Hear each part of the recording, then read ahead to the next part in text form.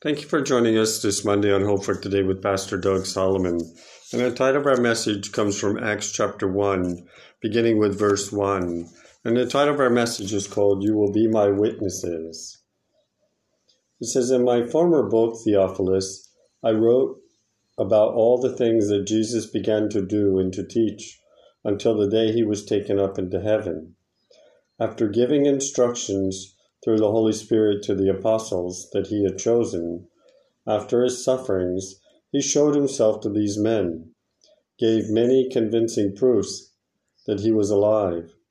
He appeared to them over a period of 40 days and spoke to them about the kingdom of God. On one occasion, while he was eating with them, he gave them this command. He said, Do not leave Jerusalem, but wait for the gift of the Holy Spirit that my Father promises you. For John baptized with water, but in a few days you will be baptized with the Holy Spirit. So when they met together, they asked him, Lord, are you at this time going to restore the kingdom of Israel? He said to them, It is not for you to know the time or the dates the Father has set by his own authority. But you will receive power when the Holy Spirit comes on you, and you will be my witnesses in Jerusalem, in Judea, and in Samaria, and to the uttermost parts of the world. After this, he was then taken up before their very eyes, and a cloud hid him from their sight. They were looking intensely into the sky as he was going up and up, when suddenly 2 men dressed in white stood beside them and said, Men of Galilee, they said, why do you stand there looking into the sky? This same Jesus who has been taken away and ascended into heaven will come back in the same way that you've seen him go into heaven. Then they returned to Jerusalem from the hill called Mount Olives, a Sabbath day's walk from the city. And when they arrived, they went upstairs to a room where they were staying. Those present were Peter, John, James, Andrew, Philip, Thomas, Bartholomew, Matthew, James the son of Alphaeus, Simon the Zealot, and Judas the son of James. They all joined together in constant prayer, along with the women, Mary the mother of Jesus, and his brothers. May the Lord add a blessing to his word. Shall we pray? Our gracious Lord and Heavenly Father, we thank you that we can be witnesses, just like these disciples. Lord, because we are a witness of what you've done, what you do and have done into our life. Lord, we ask you give me words and wisdom for today's podcast as we are working towards Pentecost Sunday. But Lord, we want to thank you that you ascended into heaven, and you sit at the right hand of God the Father, and you intercede for us.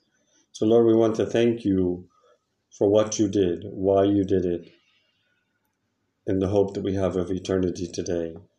May the Lord add a blessing to the reading of his word, and thank you for allowing us this opportunity to pray to you today. We ask it in the mighty name of Jesus. Amen, amen. So let's take a look at this. So we see that the writer is telling us about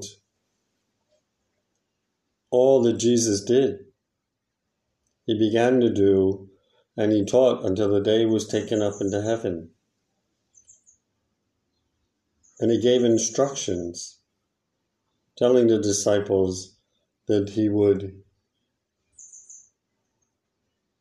send the Holy Spirit. He was leaving, but he would send the Holy Spirit.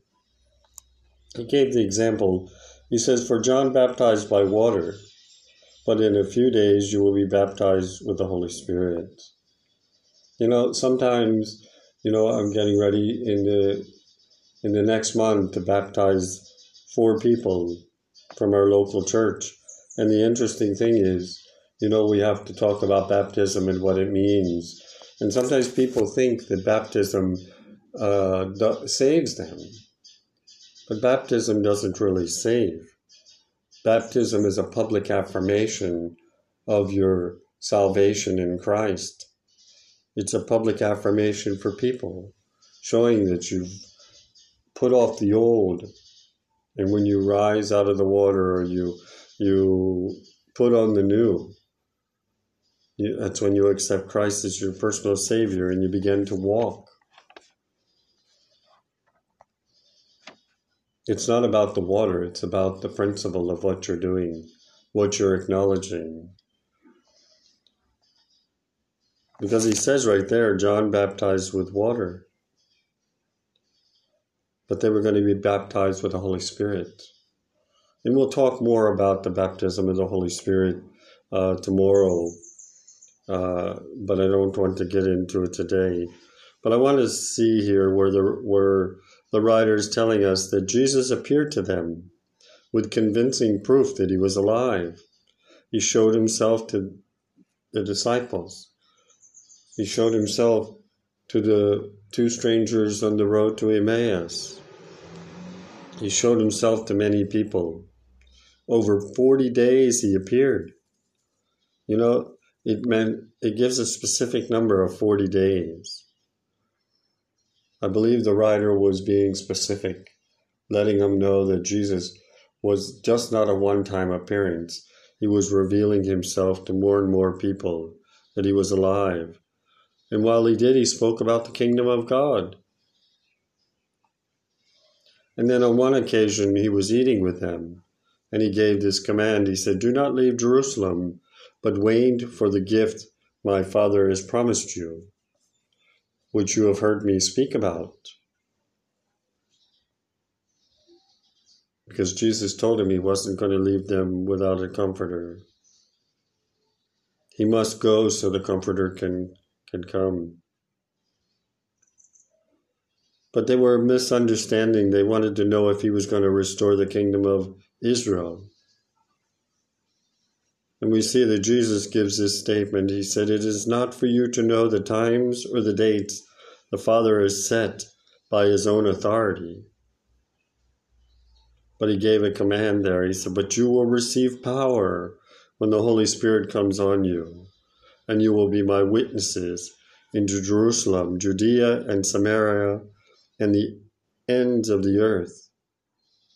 For each one of us today, when we come into salvation, we acknowledge the Lord as our personal Savior. We too are witnesses, because God has resurrected us in a sense. Not literally that we died, but we died out to sin and were resurrected into life. We have the hope of eternal life. But then we see in verse 9, Jesus is taken up before their very eyes.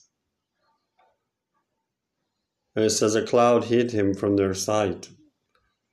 So we don't know how high he went up, but it shows that a cloud hid him. And then we see that he's no longer visible anymore. But we see the disciples are looking intently, wondering if he's coming back, if he'd be back.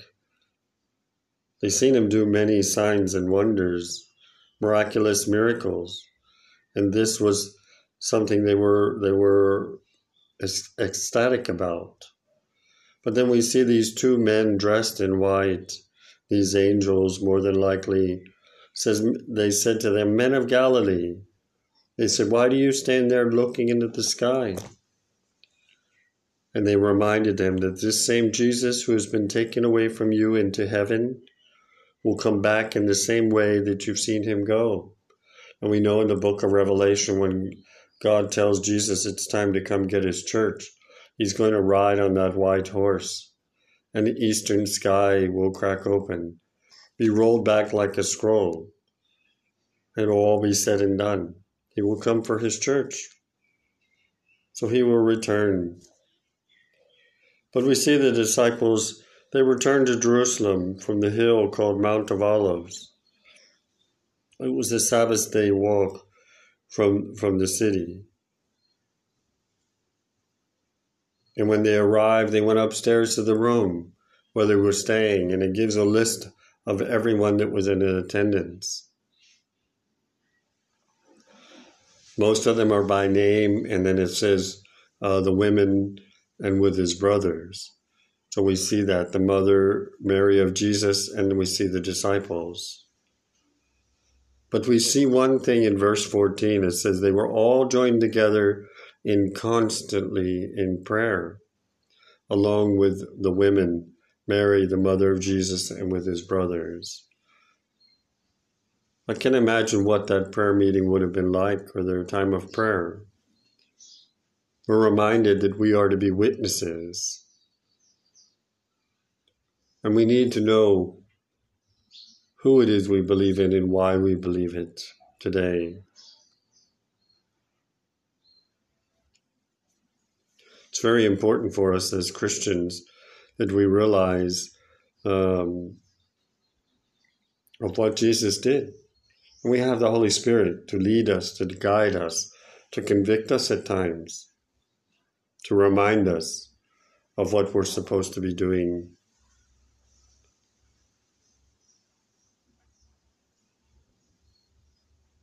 Are we confident in being witnesses for Christ today?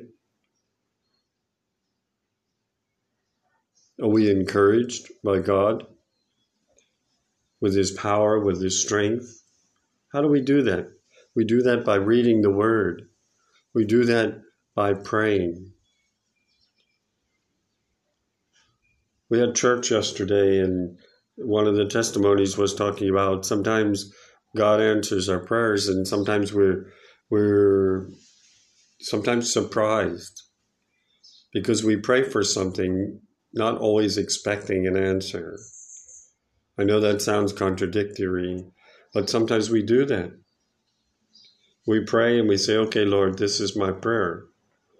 And sometimes we keep reminding God. We don't need to remind God because God already knows. We can make it known to him. We give it to God and let God deal with it. God knows his will for each of our life today. So we're all called to be witnesses, his witnesses. Our testimony is giving witness to what Christ has done in and into our life. His provision, his protection, the health in our bodies. Sometimes we're going through aches and pains like I go through sometimes. Sometimes it's so bad. But I still thank the Lord that I can get up in the morning, that I can walk, that I can talk. And even in those days when I don't feel so well, I still thank God. Because one day in heaven, we have the promise of heaven here in this story. One day we'll cross over. There'll be no more pain, no more aches, no more sorrows, no more medicines.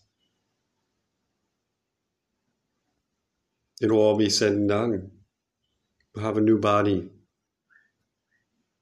We'll be in the presence of God Almighty.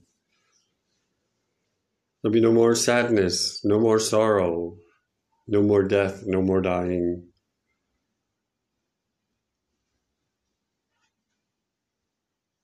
Shall we pray? Our gracious Lord and Heavenly Father, we thank you for your word. We thank you that you call us to be witnesses. We thank you, Lord, that we can have the courage and the confidence, that we have the power and the strength that's contained in your word, that's contained in who you are. We thank you for the Holy Spirit that would come on the day of Pentecost. Lord, it wasn't just for the disciples to have the presence of the Holy Spirit. It was for all to experience that we be filled. We need to be filled so our cups are running over. There's a song that talks about, it says, I'm drinking from my saucer because my cup is overflowed. Is your cup overflowing? No matter what you're going through, we should always be seeking an infilling of the Holy Spirit, afresh and anew, Sometimes the world can be overwhelming. Sometimes situations can be overwhelming. Sometimes the physical elements can be overwhelming. We have to cry out to God and ask Him to fill us afresh and anew, to encourage us, to help us along life's way, to help us to face even another day sometimes. So I pray for all those today that don't know you as their personal Savior. We pray, Lord, that you will open their hearts and their minds as they read your word. We pray for those, Lord, that are struggling today as Christians. They're not sure what they believe or why they believe it. We pray, Lord, that you will reach out and remind them and encourage them. Uplift them with your power and with your strength. Reveal your will and your word to their hearts and to their minds today. We pray for Christians around the world that you will give them strength, you will give them energy, and you will give them the hope to be witnesses in Jerusalem and Judea and Samaria and even into the othermost parts of the world, just like we are. You know, we're 9,700 miles away from where we used to live. But it's the uttermost parts compared to where we lived. God will send us sometimes to many places. He may send you to many places, and we need to be witnesses. So Lord, we just ask for strength where strength is needed. We ask for peace where peace is needed.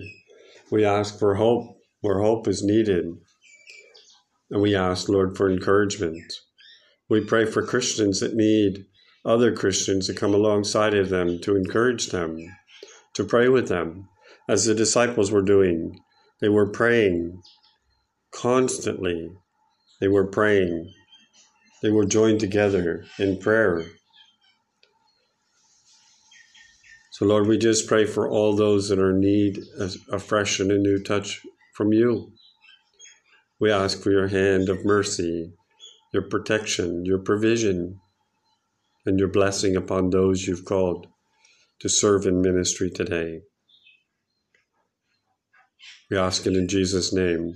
Amen. Amen. So thank you for joining us today on Hope for Today on this Monday. And we look forward to joining you on Tuesday with a new message of hope and encouragement. God bless. Have a great day. Pastor Doug Solomon.